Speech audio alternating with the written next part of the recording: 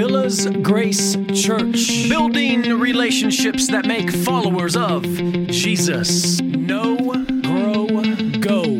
To know Him, to grow in Him, to go with Him. We're going through this gospel verse by verse. The tagline for our series in John is Jesus is the Christ, the Son of God. That is important for us as well because we want to get to Jesus early and often as we get into God's Word. At this time, let's bow our heads in prayer. Heavenly Father, we have now sung songs worshiping You. We now turn our focus to the proclamation of Your Word. Lord, I pray that these truths that You have before us this morning, we can allow to penetrate our hearts. We allow Your Holy Spirit to convict for the sole purpose of being stirred to action. Specifically this morning, Lord, I want to pray for anybody who may be here who is unsure whether or not they know You. I pray by the time we are done this morning that they will have a clear answer from You, that they will know You, they will come to be in a personal, intimate relationship with You. We pray these things in the name of Jesus Christ. Amen. In the mid-90s, O.J. Simpson's legal team was considered like the dream team of lawyers. He's actually pictured right here with two of his lawyers, maybe two of the most famous. There was actually 9 lawyers on his defense team. This is Johnny Cochran and Robert Shapiro. They are side by side to O.J. Simpson. Most of you remember this trial. It was a big deal when it went on. Without going into details about the trial itself, because really that's not our concern this morning, we're not here for that. It's worth taking a note of something about these 9 lawyers, because to achieve a not guilty verdict, because we all know by now that O.J. Simpson was found to be not guilty, but in order to receive a not guilty verdict, what did O.J. have to do? He had to hire 9 lawyers. 9 men were employed by Mr. Simpson himself in order to reach a not guilty verdict. Just imagine that legal bill. Just imagine that legal bill. Quite simply, a lawyer is an advocate. That's what a lawyer does, what a defense lawyer does in this case. An advocate is someone who defends another individual. Brothers and sisters, Jesus is our advocate. Jesus is our defender. In fact, Jesus is all of humanity's defender. Jesus is all of humanity's advocate. The problem is all of humanity hasn't accepted Jesus as their defender. They haven't accepted Jesus as their advocate. It's those who believe that have accepted Jesus as their defender and advocate. Well, if it takes 9 human lawyers to defend one man, we can be confident that that not guilty verdict was achieved and O.J. got what he maybe did or did not deserve. That's not really the point of why we're even bringing this up. But really the point is this: it took 9 men who passed the bar after having gone to law school with all the years of experience that they had to find a not guilty verdict for O.J. Simpson. But for us, there is only one true God who took on human form as one to defend all of us. And this brings us to the title of our sermon this morning: Believe or Be Judged. Believe or be judged. Today we're going to be in chapter 3 of the book of John, or the Gospel of John. We're going to be looking specifically at verses 16 through 21. But before we look at these verses, we need to remember that last week we were reminded that salvation is from the will of God, not man. It is God's will that salvation comes into somebody's life, not the person themselves. Jesus informed Nicodemus last week that he must be born again. Therefore, meaning there is not a how to be saved. There's no tutorial on how to get saved. Today we're going to be encouraged in the reason behind Jesus' first coming. And we're going to be encouraged in Him being our advocate in judgment. That's the encouragement. Jesus is our advocate in judgment. Let's get into this text and see exactly what we're talking about this morning. John chapter 3, verses 16 through 21. For God so loved the world, He gave His only Son, that everyone who believes in Him will not perish, but have eternal life. For God did not send the Son into the world to judge the world, but so that the world might be saved through Him. The one who believes in Him is not judged. The one who does not believe has been judged already, because he has not believed in the name of the only Son of God. And this is the judgment, that the light has come into the world, and the people love the darkness rather than the light, for their deeds were evil. For everyone who does evil hates the light and does not come into the light, so that his deeds will not be exposed. But the one who practices the truth comes to the light, so that his deeds will be revealed as having been performed in God. Amen. To put these verses into a simple sentence as our main idea, it looks just like this. Jesus came to save us from judgment. Jesus came to save us from judgment. That was the reason behind Jesus' first coming. Now, as we start off right there with verse 16, it's probably the most recognizable verse in all of Scripture. However, for as recognizable as it is, the fact remains that it's probably still one of the most misunderstood verses in all of Scripture. And that seems kind of contrary to most of us. We think that John 3:16 is rather straightforward, but now we're hearing that it could be one of the most misunderstood verses in all of Scripture. See, for over 2,000 years, people have added to the gospel. That's really the problem. For 2,000 years plus, people have adopted what we call Jesus plus. I'm a good person. My good outweighs my bad. That's Jesus plus. It's, yeah, I accept Jesus. I'm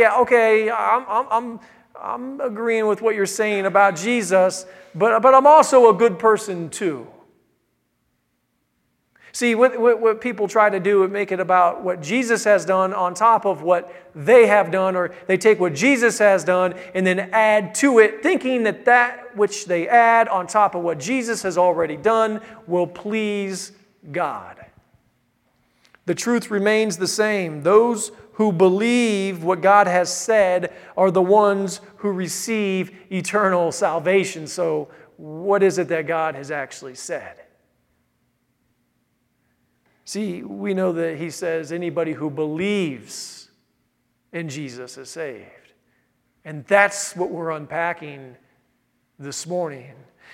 See, these are also the ones who receive eternal salvation, because even the excellence of the education received by Nicodemus that we saw last week, even though he was an aristocrat for his day, he was on the top tier of society, highly educated, extremely wealthy and successful, even though he had all that Jewish training as a rabbi, as a member of the Pharisees, as one who sat on the Sanhedrin, making him part of the Jewish Supreme Court. Even though he had those credentials behind his name, he still tried to add to what he was hearing from the law.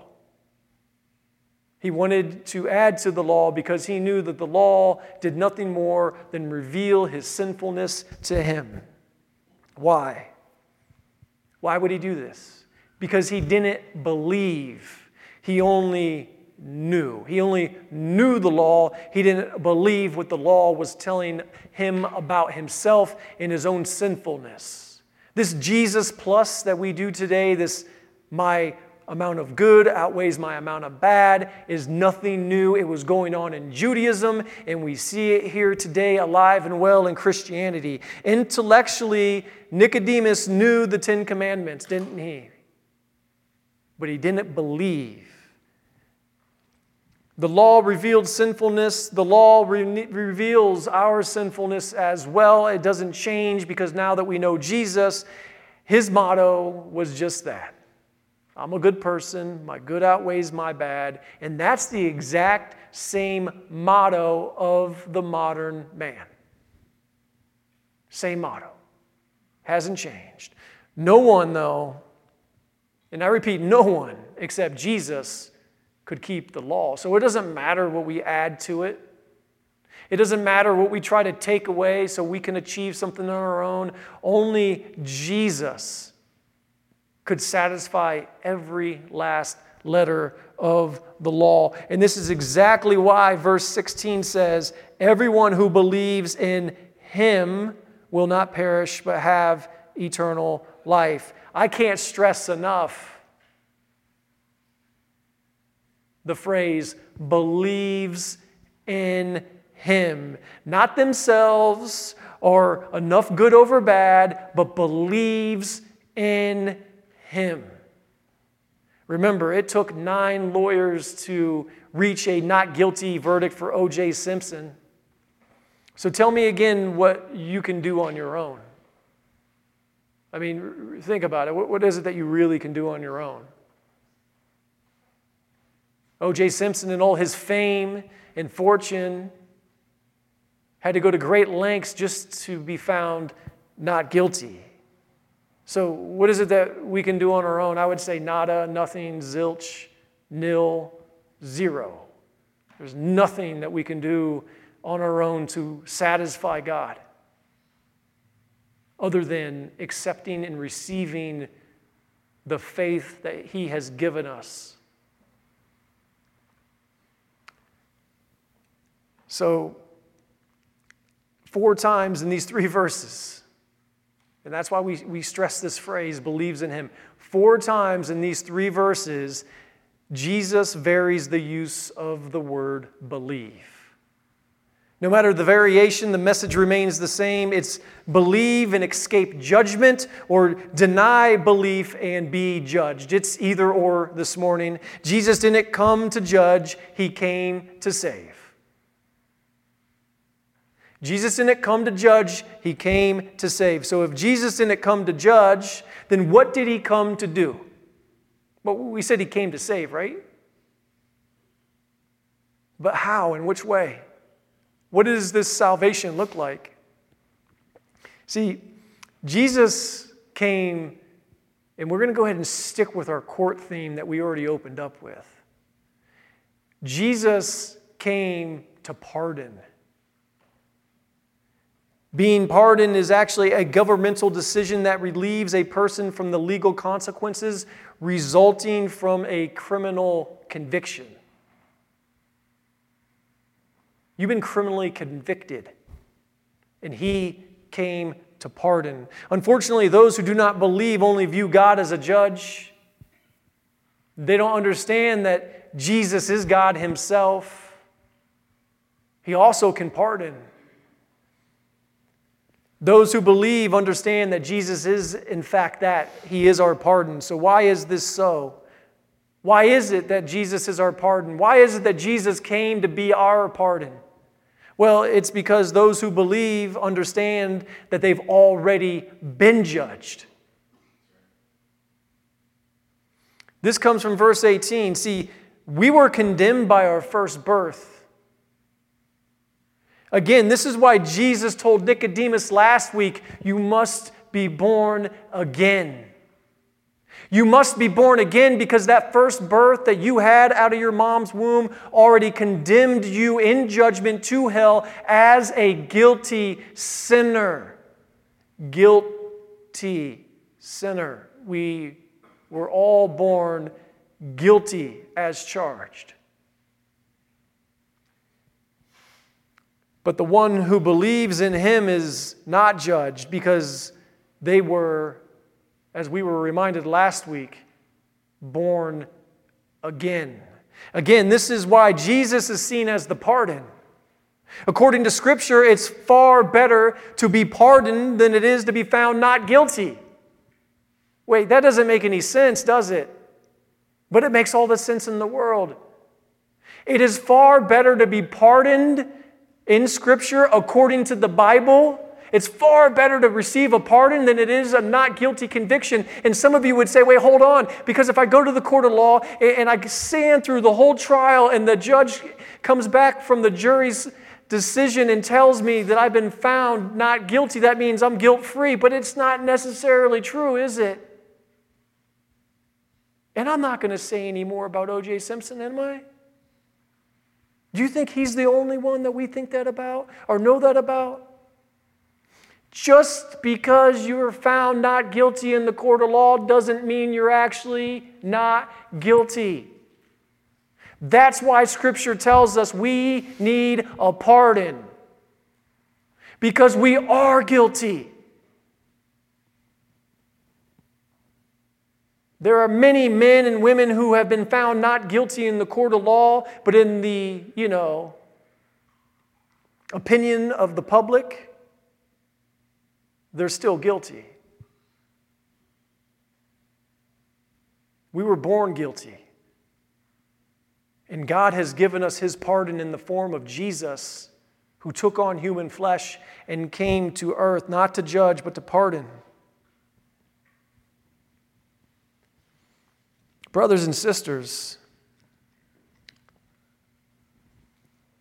when you're found not guilty, it just means you're free from the consequences of your guilt.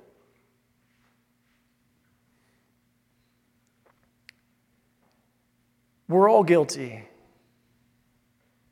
Therefore, if we're honest, we all understand that we all need a pardon. And this brings us to our first point this morning. Guilty sinners who believe in Jesus receive a pardon. Guilty sinners who believe in Jesus receive a pardon. Again, we stated this as our main idea, that Jesus came to save us from judgment. That was our main idea this morning, that Jesus came to save us from our judgment. And as we move on to verse 19 through 21, okay, so we've talked about the pardon. We know the title of the sermon is Believe or Be Judged, and we've talked about this pardon. So if we believe, we receive the pardon from Jesus.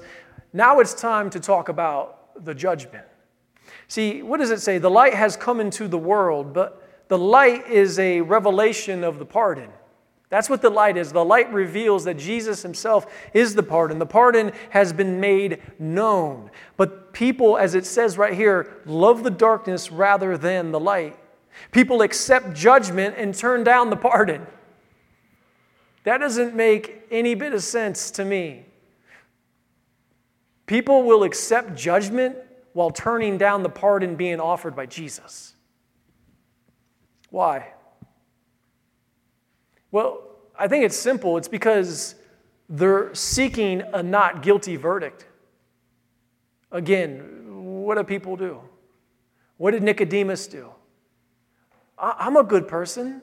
I do good.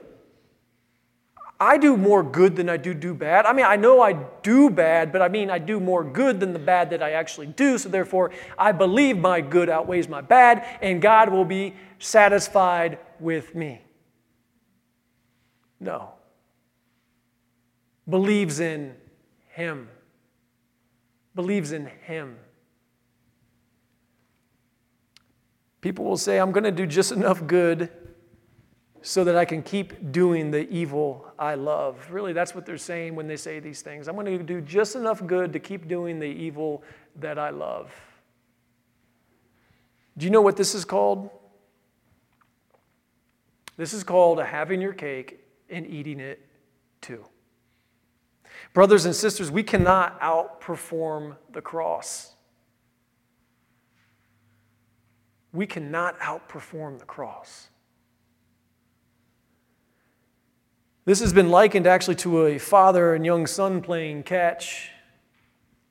No matter how close the father, and we're talking a young son, no matter how close that father stands to his son when his son's young and he's first learning how to play catch, the son's throws are going to go awry. They're going to be missing the mark. Our biblical example of this comes from Isaiah chapter 64, verse 6. God's word states this: "For all of us have become like one who is unclean, and all our righteous deeds are like filthy garment, and all of us wither like a leaf, and our wrongdoings like the wind take us away." The filthy garment mentioned by Isaiah in this text, translated from the original Hebrew into modern English, are nothing more than menstrual cycle rags. I'll repeat that again. Brothers and sisters, all of our righteous deeds that we do on our own are nothing more than used menstrual cycle rags before the Lord. I know, I get it. It seems grotesque. It seems a little disgusting. And it is. Because when we attempt to do righteousness on our own, that's how God looks at it.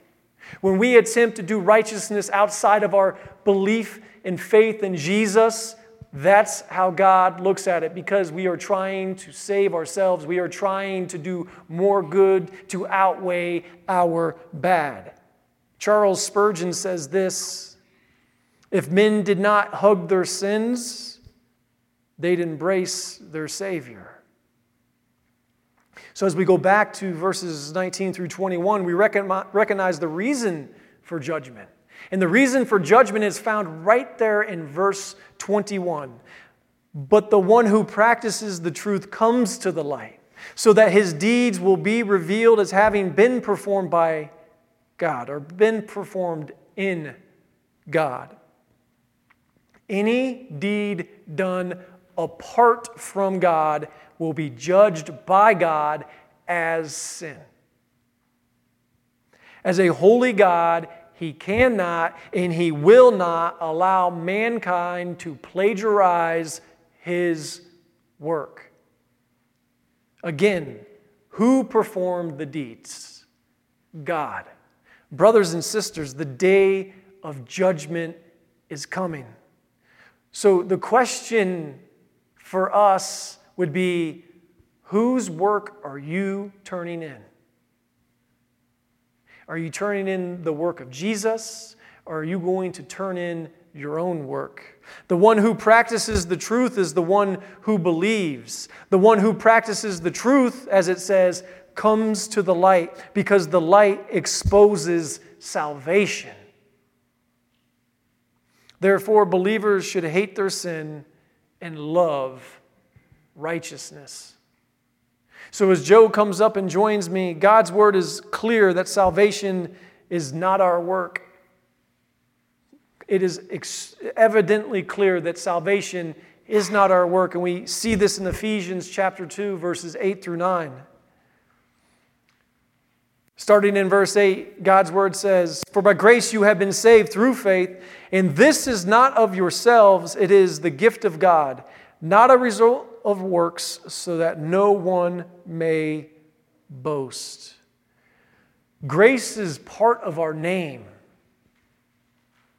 because we know grace is unmerited favor, because we know that grace is a gift. God has gifted us our faith in Jesus. He has gifted us our belief in Him and His work.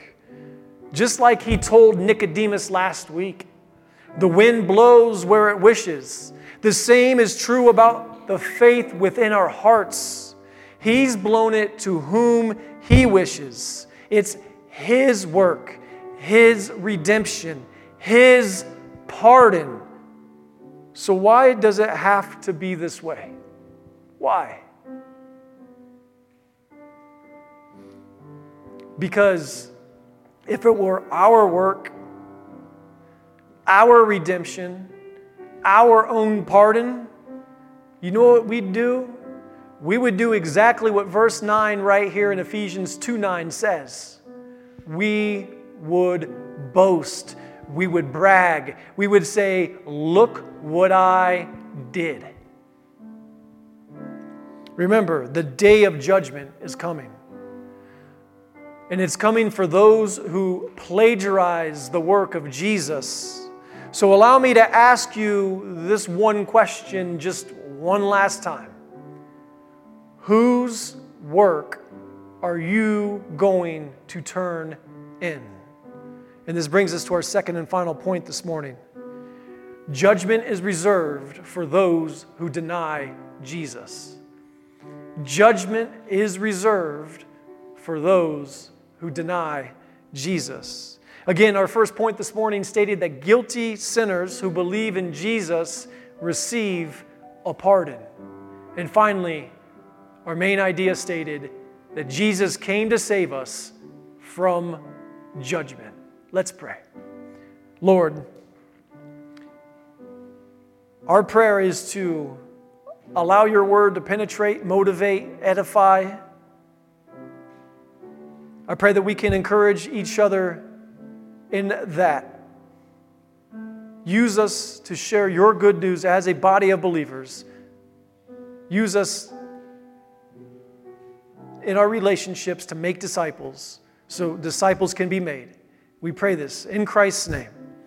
Amen. Thank you for joining us today. For more information, look us up on our website, www.villasgrace.com, or drop us a line via email, connect@villasgrace.com.